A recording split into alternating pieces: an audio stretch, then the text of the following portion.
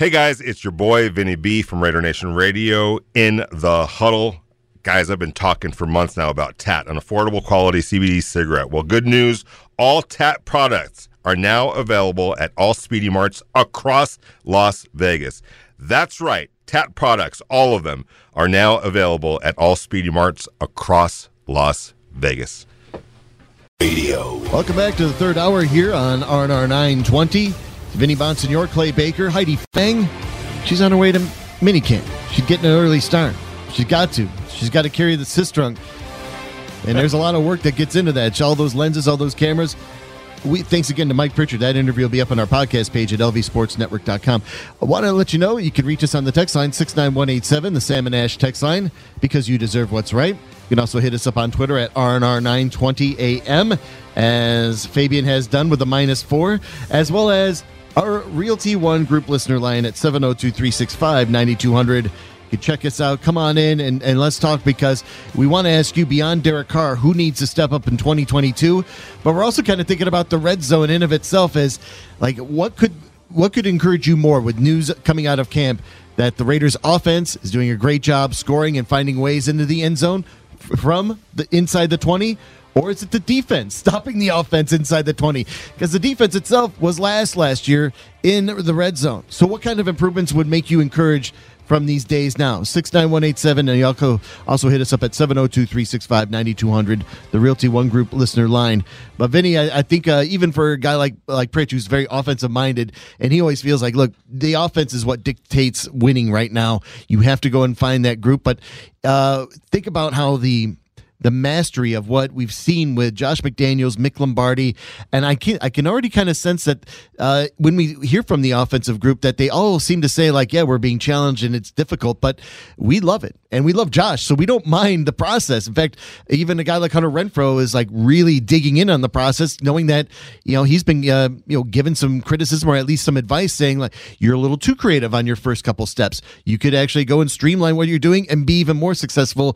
And he loves that, even though he's got 103 receptions from last year. Yeah, everybody could get better, and I think we talked about this the other day. Every player's goal is to make money, and when they obviously, and that's a big part of it. But from an on-field perspective, what they want to hear from their coach and what they want to be able to buy into and believe is, are you going to make me a better player? Are you going to put me in situations to succeed? And the buy-in factor comes in from that. And when you look at a Josh McDaniels, and this cannot be overstated whatsoever, this is a guy that went head-to-head, match-to-match, in terms of offense with Tom Brady, all right? I'm going to say this about guys like Tom Brady and Michael Jordan and Kobe Bryant and the greats of the greats. They could read through BS quicker than, like in the blink of an eye. They'll understand if this guy is an asset or not an asset to me. Yeah. And I'm talking about teammates and coaches. Like, don't underestimate the ability that Josh McDaniels had to sit there day after day and not just coach Tom Brady, but challenge him and earn the respect of him. Because, again, those types of guys, they'll just chew you up and spit you out if you're not bringing it on a daily basis. Josh McDaniels brings it on a daily basis. He is, in his own way, at that level from a offensive coaching perspective. Now he has to put it together as a head coach, obviously. But what he was selling to Tom Brady and earning the respect of the greatest of all time is the same message now that he's given to guys like Hunter Renfrow and Darren Waller and Derek Carr. So they're being challenged in a way that maybe they haven't been challenged before. And as Hunter brought up, like you just said, like, you're doing a little bit too much freelancing. We got to rein it in a little bit, and it's going to make you a better player. And what did Hunter Renfrow say? I love that. I respect that. First time it was almost like he had never heard it that way, or he had never absorbed it that way. And also when you hear like a guy like Carmen Brasillo saying, you have to start playing your best football when it matters, right? And that's you have a certain tough and smart pedigree that comes along with this, but playing your best football when it matters, that is the red zone. And that's on both sides of the ends ball. Of game, red zone, starting the third quarter. When games are really hanging in the balance, then you can make a case that games can be won or lost at any point of the game. But you're right. When you really get right down to it, being able to cash in or deny from a defensive perspective when the ball gets into the red zone and the money zone, basically, where games are essentially won or lost. Those differences between holding a team to a field goal and not a touchdown or turning them away altogether, those are going to determine whether games are won and lost. That and turnovers, too. Turnovers, you got to... Turnovers are another thing, yes. Yeah. I mean, 6 but interceptions some of those are in the red zone. Yeah. Oh, boy. 702-365-9200. Out to San Diego. Hey, it's Dan. Dan, good morning to you. Thank you for calling in. Hey, good morning. Hey, Vinny. I was looking for you at 4, so I guess I won't be going to the Tropicana anymore, huh? Well, we'll see about all that. But yeah, I mean, there might be times where I'm out and about. Let's put it that way. Later on in the day, doing something on behalf of Raider Nation Radio. So we'll get to that when we get to that. Yeah, I want to apologize, Vinny, for my Padres whipping up on your Mets, and I guess Clay, you're a Warrior fan. I'm a Celtic fan, and I'm pretty elated today. Oh, you should be. I mean, are you shining up another trophy, getting it ready for the case? I'm not going to. If they win Friday, I will, yes. Yes, go up 3 way, right. Still hesitant. What do you think? Who needs to step up in 2022, Dan, when you start to look at this roster and guys that you've been waiting for to get on this train? Who needs to step up in your mind? Well, like everybody else, it's Alex Underwood. He's got the pedigree from Alabama. And he's been coached up. So I think with this excellent coaching staff, I think he's going to be okay. Well, that'll be a huge key, Clay. And thanks for the call. We appreciate it. That'll be a huge key. By the way, the Mets are beat up right now a little bit, but I respect the Padres. I like that organization and where they're headed. It's a typical West Coast swing. It's always going to be a little rough, but I mean, you come off that huge series against the Dodgers. These things are going to happen. Yeah, and Alonso got hurt, and Starling Marte got hurt, and the pitching staff is a little bit depleted. It's a long year. And this West Coast trip, like you said, sometimes, plus you're out in the sun. It's San Diego. Yeah, San Diego. Focusing on baseball. And they're finally out of the rain. I went in San Diego. It's like, well, it's the June swoon. Yeah, I mean, anyone from New York is happy. Yeah, okay, right. Yeah, we're fine with this. But I think they're like you said, the defense is still really strong. I love how the Mets play great D. Oh, yeah. And they just keep you in the game. That just a matter of a time before a hit comes across. And they showed it. They wore the Dodgers out. Yeah, it's been a fun year so far. Keeping my fingers crossed that the wheels don't inevitably fall off like they inevitably seem to for the Mets. So gotten this far, we'll see how far we could take it. But you mentioned defense, and when we've been talking about the red zone segment and the emphasis for this offense, again, we can't lose sight, Clay, on the fact that the defense has to turn it up in that area of the field as well. And I got to say that the defense has been making plays so far when we've been watching them in those red zone segments. They've forced a couple of turnovers. They've played well as well, and it's such a fine line with Raider Nation and really fans in general, because when the defense, when you tweet or write about the defense playing well there against the Raiders offense, you're automatically assuming, well, it's because the offense played terrible or whatever the case. Sometimes the other side's making a play too, and you want that. You need to see that. We're so focused on offense. Maybe just, whether it's us as journalists or the fan base, you lose sight of the fact that it's okay if the defense is winning some of those battles during some of those periods as well. I know. I need to see a little bit of a balance there just to so I can go to bed at night with a clear conscience. I'd love to see the defense starting to make superlative efforts and plays that has been indicative of what Patrick Graham was doing with the New York Jets. Let's get one more call before the break. Out to Fort Myers, Florida, on the Realty One Group listener line. 702-365-9200. Raider Mike, good morning to you, sir. Both my paisans. Attaboy. Hey. You just broke up the best power trio since Rush. It's in LA. Geddy Lee. Yeah, for anyone who knows how to fly by night, that would be you. That is Geddy Lee. Yes. Your minds are not for rent to any god or government. You always pray for your discontent. No changes, Love it. So, Love it. Anyway, Leatherface has to step up. Okay, I mean, he's going to. I can almost guarantee it. And on the defensive side of the ball, I love Abram. I love how he plays. He just needs to be harnessed and the energy focused. And you got Jack Tatum Jr. on your team. So, anyway, that's about all I got for you boys today, unless you want to ask me a question. Well, I'll throw another name out here, you guys. Nate Hobbs in the red zone. Nate Hobbs and the ability of him to make plays as well. I think that's what it comes down to. Is we talk about offensive playmakers, Clay. Mm-hmm. You got to have defensive playmakers as well. I think you're right in that assessment. You said it a couple days ago. What if Nate Hobbs became that kind of playmaker? Yeah. That you saw him kind of like burgeoning and developing into that one, and for somebody to make like they never needed Nevin Lawson ever again. Like he made him completely irrelevant once he started playing in this part of the year, and then of course starting the first 2 games.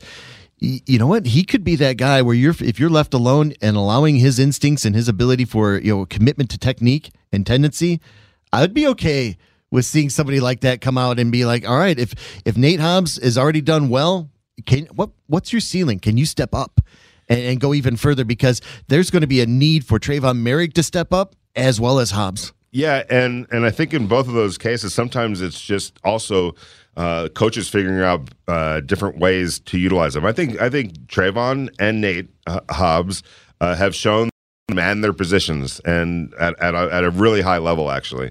But there's a difference between manning your position and then going and mastering it, and then being able to be like they already have that foundation of they're going to be able to, should still be able to, let's put it that way, play their position at a high level. But how can you free them up potentially or utilize them in a way that allows them to be in positions to go make plays? And I think both of them have great instincts. Nate Hobbs' instincts are honestly next level, and so some of it's going to come down to him seeing things on the football field and going and making the play. But he also has to have the confidence in his coaches and the okay from the coaches to be able to break some things off and go make plays. And then also where we talk about communication and being on the same page, when Troy Polamalu was doing his thing, a lot of times, it was quote unquote the wrong play to make because he's leaving his responsibility to go hunt it down and come up with an interception. And they would lure him too. They would try their best Sometimes to lure him. they would do that. Mm-hmm. Yeah, absolutely.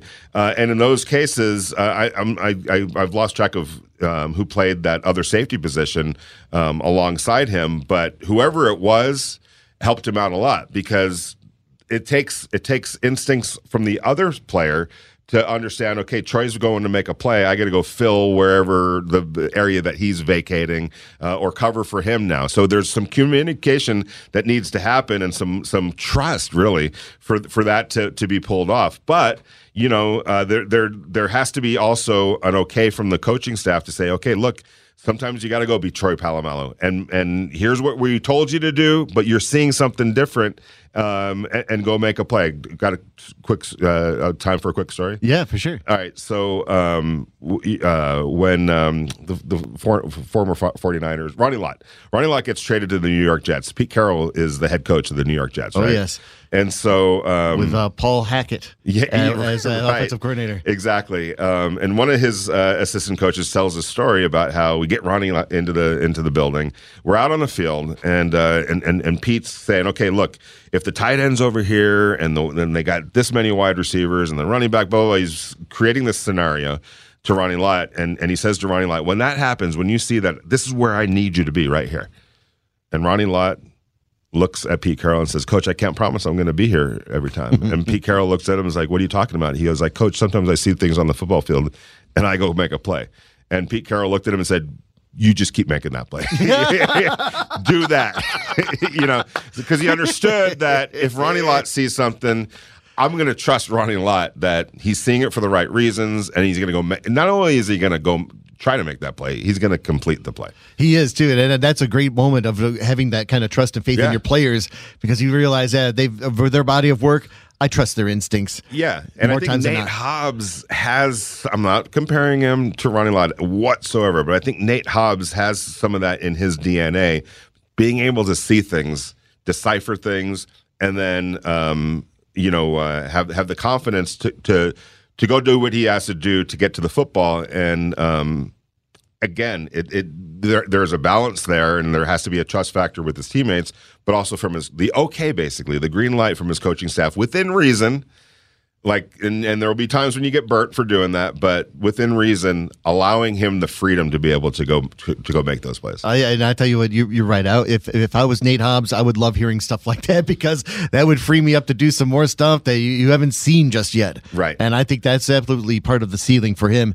Let's get one more call before we take a break. Realty One Group listener line, 702-365-9200 to Los Angeles with Raider Mac. Mac, good morning to you. How are you? Good. How you guys doing, man? Great. Doing really good. Great show. I've been listening to you guys for a long time. Hey, a couple of things. The defense. Here's the biggest part of the defense.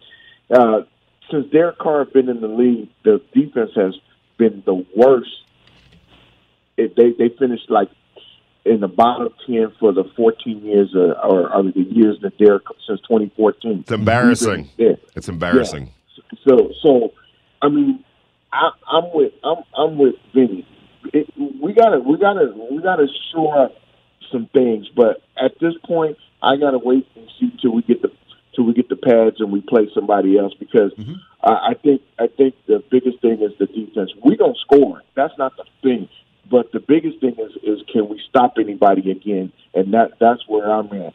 Hey, and yesterday you guys had a conversation about Henry, about Ruggs and receivers and stuff. You guys got to remember that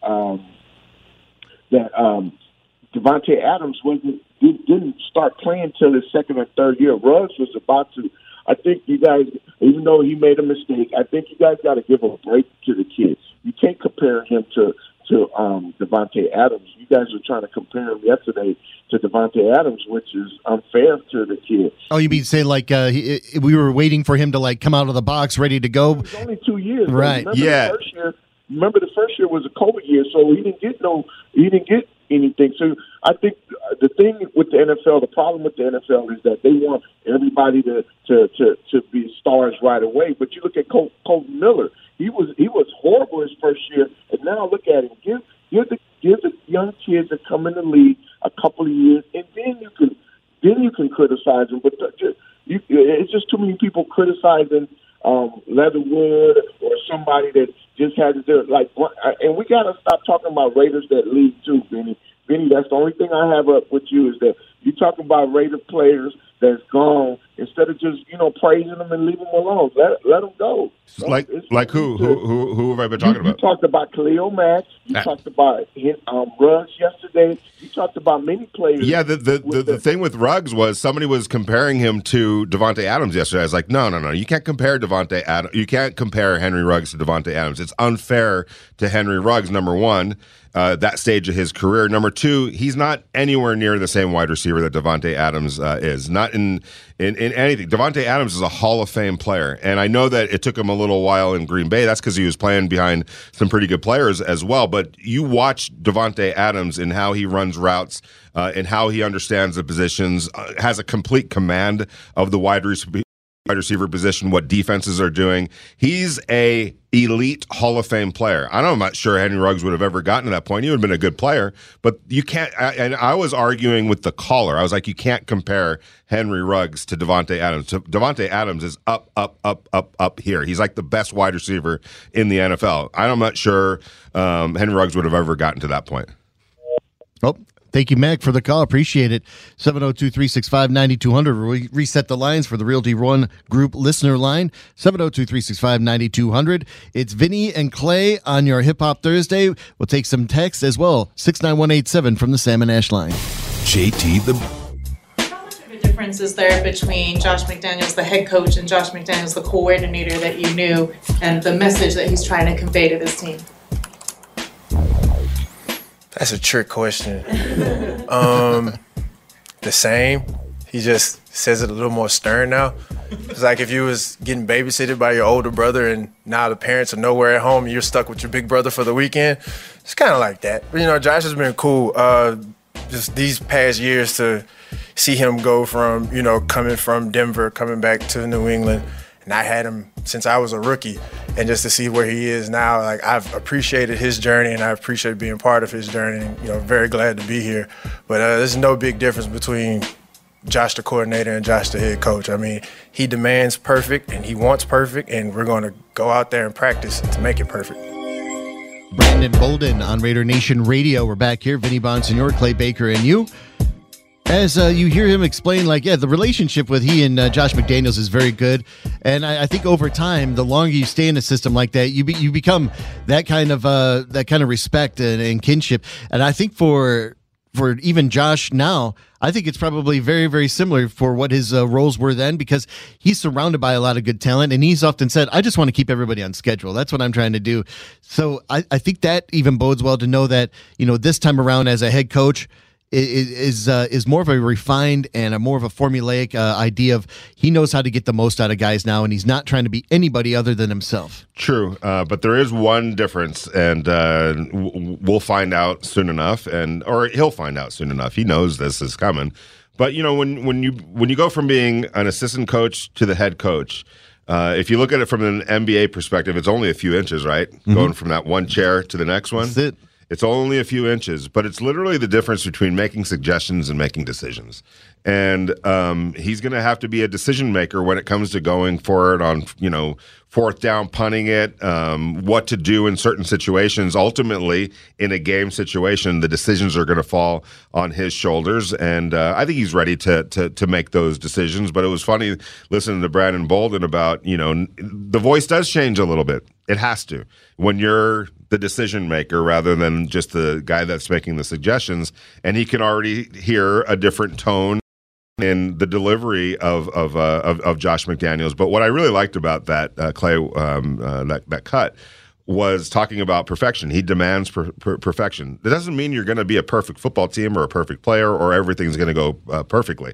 But if you're working toward being perfect, you're going to land in a pretty darn good spot. And so demanding that perfection and demanding the pursuit of perfection is usually going to lead to pretty good things. I agree. And I think chasing perfection is something that some of the great players are doing. Tom Brady chases perfection. Josh McDaniels is somebody that's trying to do that. And I think everyone gets that, and they're not put off by it. In fact, I think this is a group now that after winning 10 games, they want that kind of push because they want to get better.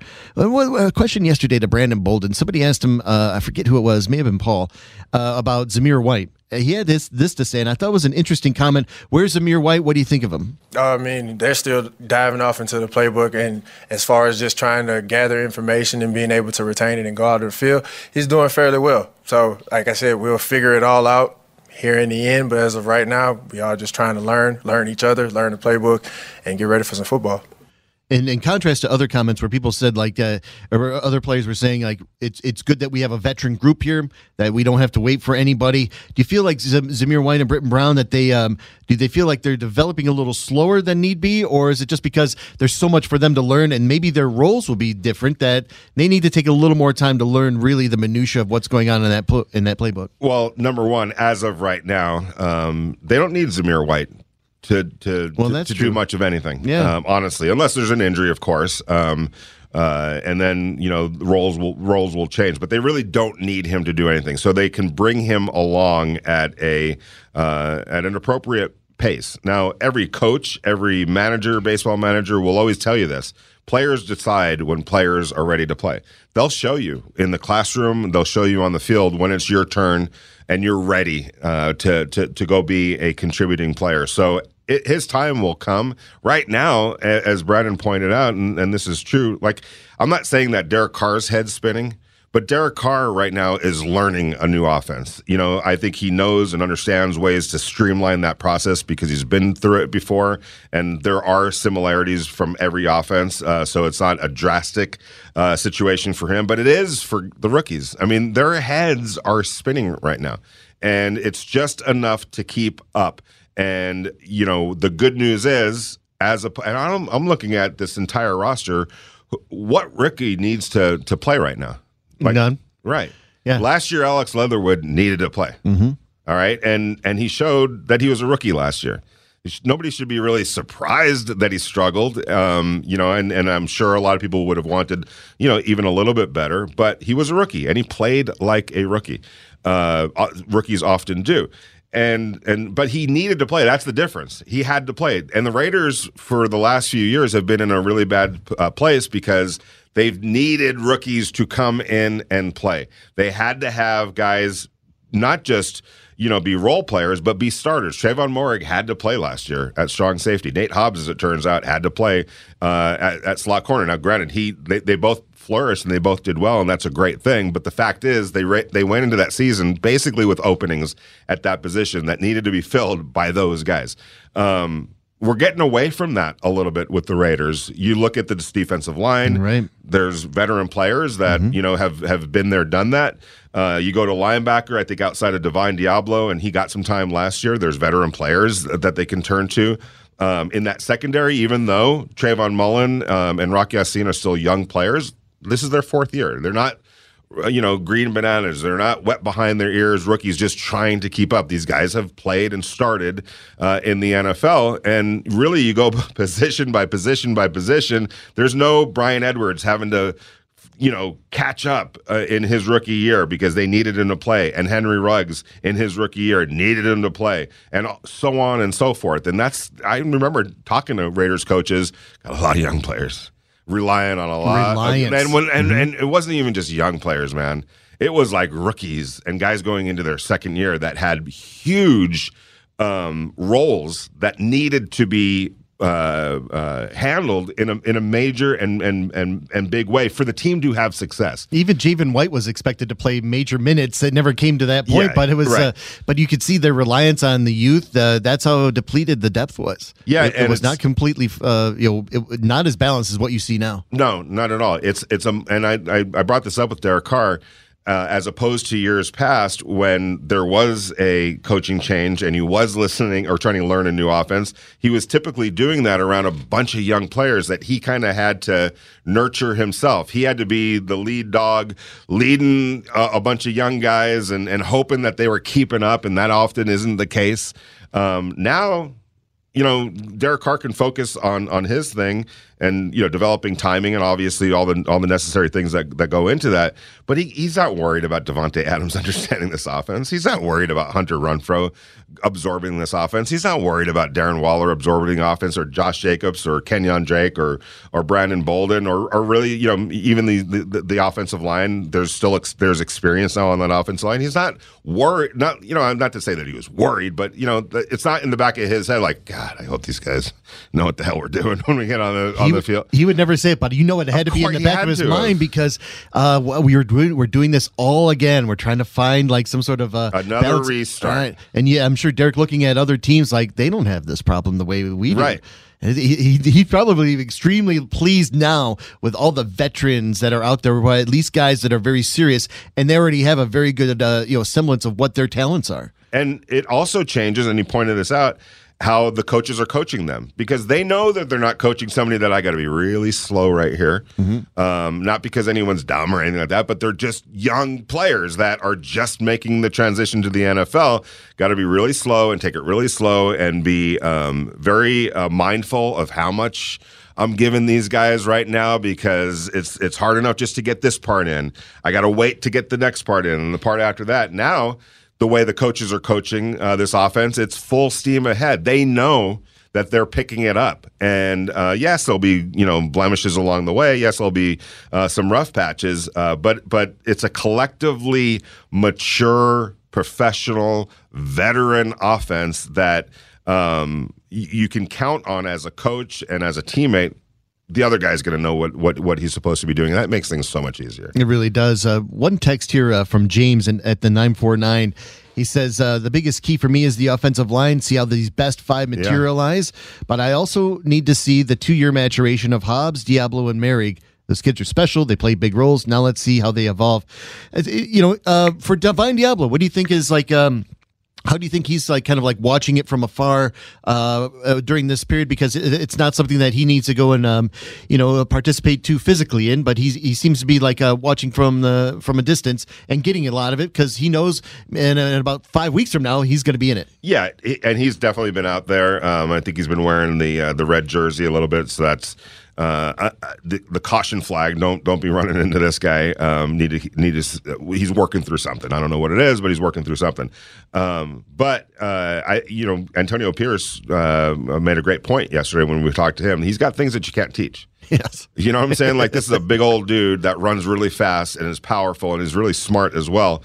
That things that you don't even have to worry about that end of it. Now it's just him settling it down and continuing to grow as a player. What I really liked last year, when he essentially beat Corey Littleton out for that job later on in the season, he made an immediate impact in run defense. Sure did. And that was an area that I was wondering about because he was a safety in college, and you would expect that his strength was going to be in pass coverage. That wasn't necessarily the case last year. But again, he was a rookie that was trying to just keep up and help in any way that he could when he was on the field. You would think, as smart as he is and as physically talented as he is, that the pass coverage part of it is going to come along as well. This is Coach Pierce, Antonio Pierce, on Divine Diablo. Yeah, a guy that has a lot of talent, obviously transitioning from that safety position to linebacker, but there's a lot of physical traits there that, I can't coach, I can't give him. The mental aspect is what we're working on, and he's doing a great job of that. What you see is for a guy that's real eager and happy, loves being around the building, loves being in the building, loves ball. I think those are all traits that you want from a linebacker, especially a young guy. I love it when Antonio Pierce speaks because it reminds me of when he was playing and he was just absolutely brimming with confidence the whole time. You almost wouldn't find a more prepared player on the field than Antonio Pierce. Yeah, you could tell that he's got the right stuff in terms of the teaching, the understanding of it, knowing it. He's been through it before from all perspectives, as a rookie, as a veteran, as a Super Bowl champion, right? He won the Super Bowl. He certainly did. Yeah, he was on those Giant teams. The Giants. So he knows every angle of the NFL world, and also he's an inspiration. He could just. There's coaches that, wow, okay, I'd follow that guy. I'd listen to that guy. I would, and especially at that position, I think he's the right coach, the right tenor, the right demeanor for a position like linebacker, which is becoming so important and so versatile. I mean, we asked him yesterday about. Or Tuesday, I guess it was, when we talked to him, how that position has evolved over the years. It used to be run downhill, go find that running back, and go smash him into the ground. Now you got to do a whole bunch of different things, and there's geniuses on the other side of the football that are figuring out ways to get you right on the guy that you probably can't defend, and they're going to eat your lunch all day. That's the matchup that they're going to go to, and you got to find guys that can neutralize that whole concept, and it takes guys that are fast and smart and can cover and could do a whole bunch of other than just go hunting the run game and making tackles. Yeah, and I love how he kind of emphasized there's got to be great communicators at that position as well. Let's get one more call before we take a break. Out to the Rocky Mountains. It's Rocky Mountain Raider Dave in Denver. What's up, man? Hey, Dave, are they handing out Bronco stickers at Walmart? Oh, man, let me tell you what, they've got such a big ad in the paper for Walmart greeters to be ticket takers at Broncos Stadium. It's not even funny. Good Lord. What is this world coming to? Stickers. Yeah, they're going to give out stickers with the Bronco logo on them at all the Walmarts around here. I think I'm going to be sick. What do you think about all this, Dave, when you think about who needs to step up in 2020? Well, I think that the whole genre and the image that's being, that's being portrayed here is how much pressure is on the coaching staff. Well, pressure from who? Pressure from himself? Pressure from Mark Davis? I'll tell you what, there's a lot of pressure the week they play New England. But, I think all of that is scalable. And I want to ask you two, because this is what I see. Do you guys see a cloak of a Cheshire smile on these guys' faces when they talk, and whether it's the coaches or the players, about what they've got and how they can't wait to unleash it? Because, if people don't know what a Cheshire smile is, it's from the cat from Alice in Wonderland back when, none of us were even born yet. But anyway, I think that they have a sense inside the building that there is something that is very magical going on and very reachable as long as they all stay healthy. And yes, the offensive line is something that they're going to continue to tinker with, and I would expect that even in the last cuts of 53, the Raiders could be picking up some players. There's going to be some that are released from, two other teams. I mean, that's how you know your team is good, is instead of picking up players, the players that you're releasing, those are the ones that are getting picked up. But I just kind of wonder, as the way you guys look at all this, do you see or sense a feel of they're sort of holding back and they understand what they've got here? You're a very, very astute man, Raider Dave. I've actually, and I'm not throwing these questions out there to get them to bite. I just want to get their thoughts on it. But they're not. They are being so measured in expectations. Like talking to Brandon Bolden yesterday. Hey, when you look at the talent that you have around them, what's possible for this offense, we're just trying to get better today. And you could tell that they understand, and they're intuitively they understand what is possible with it. How can you not, when you're a Brandon Bolden or a Derek Carr or anybody on this offense, and you look around at the talent that you have around you that you're playing with, and it's proven talent. That's the thing. That's what's so different this year compared to previous years. Going into last year, Henry Ruggs wasn't any kind of a proven commodity. Brian Edwards wasn't a proven commodity. Yeah, Hunter Renfrow and Darren Waller were, but that's about. You got Devontae Adams now. And, if you even want to go a little bit further in that depth chart, Demarcus Robinson's a proven guy in the NFL. Keelan Cole is a proven guy in the NFL. Mac Hollins has been around now and done some things as well. You're not relying on guys on a hope and a prayer. You're just asking guys now to do what you normally do. And if they do what they normally do, this offense, again, has a chance to be spectacular. But yes, Raider Dave, you're very correct and astute. There is a little bit of, I'm not going there right now. But I know what's possible. But you're not going to get me to talk about how many points we're going to score, even though I kind of feel like we're going to score a lot of points. Yeah, Dave, Derek has that kind of smile, but then he always holds himself back because he's like, but more on that later. Because he doesn't want to let too much out of the bag. But you can see a brimming confidence beginning to grow, Dave. Yeah, absolutely. And I think the continuity of the offensive line is something that got messed up from the beginning last year. I think the reasons that they have seen that, understand it. We're working off of Denzel Goods coming off an injury. So, I mean, how many times was Derek even sacked last year? As bad as the offensive line was, or that they couldn't get to a second level to pick up a linebacker so that Jacobs could bust one for 35 yards, there weren't Pro Bowl players on New England offensive lines, and Brady had plenty of time to throw. And I think one of the design things was every time you saw Brady back there, he had his guys 4 steps away from him. The size of his pocket was much bigger than the phone booth that Carr has been constantly throwing out of and causing fumbles because people get their hand on the ball. It doesn't matter about hand size. When somebody's going to paw on it, they're going to knock it loose. Oh, we lost you, Dave. Dave, thanks for the call, man. We appreciate it. Derek Carr got sacked 40 times last year. Yeah, 7th highest in the league. Yeah, you can't have that. And again, people talk about, and some of that also had to do with losing some of the players that were around him. Darren Waller missed a bunch of games last year, and I think a lot of those sacks kind of happened in those games. I'd have to go look back and check it out, but 40 is too many. And whether it's scheming it up and getting the ball out a little bit quicker, or just developing that offensive line a little bit better, I think that's a huge key. Got to get that number down. Got to get it down. All right, we're out of time for today. Thank you all for listening and participating. You can check out the podcast up at lvsportsnetwork.com, iTunes, Audible, Amazon, and more. Thanks to Mike Pritchard and all of you here on Raider Nation Radio. Coming up next, it'll be Rich Eisen. Then it'll be JT the Brick, Harry Ruiz filling in again, doing a great job. Love listening to Harry from noon to 2, then 2 to 5. It's Q Myers with Unnecessary Roughness. For Heidi Fang, for Vinny Bonsignor, I'm Clay Baker. Have a great day, everyone. Hey, guys, it's your boy, Vinny B from Raider Nation Radio in the huddle. Guys, I've been talking for months now about TAT, an affordable quality CBD cigarette. Well, good news, all TAT products are now available at all Speedy Marts across Las Vegas. That's right, TAT products, all of them, are now available at all Speedy Marts across Las Vegas.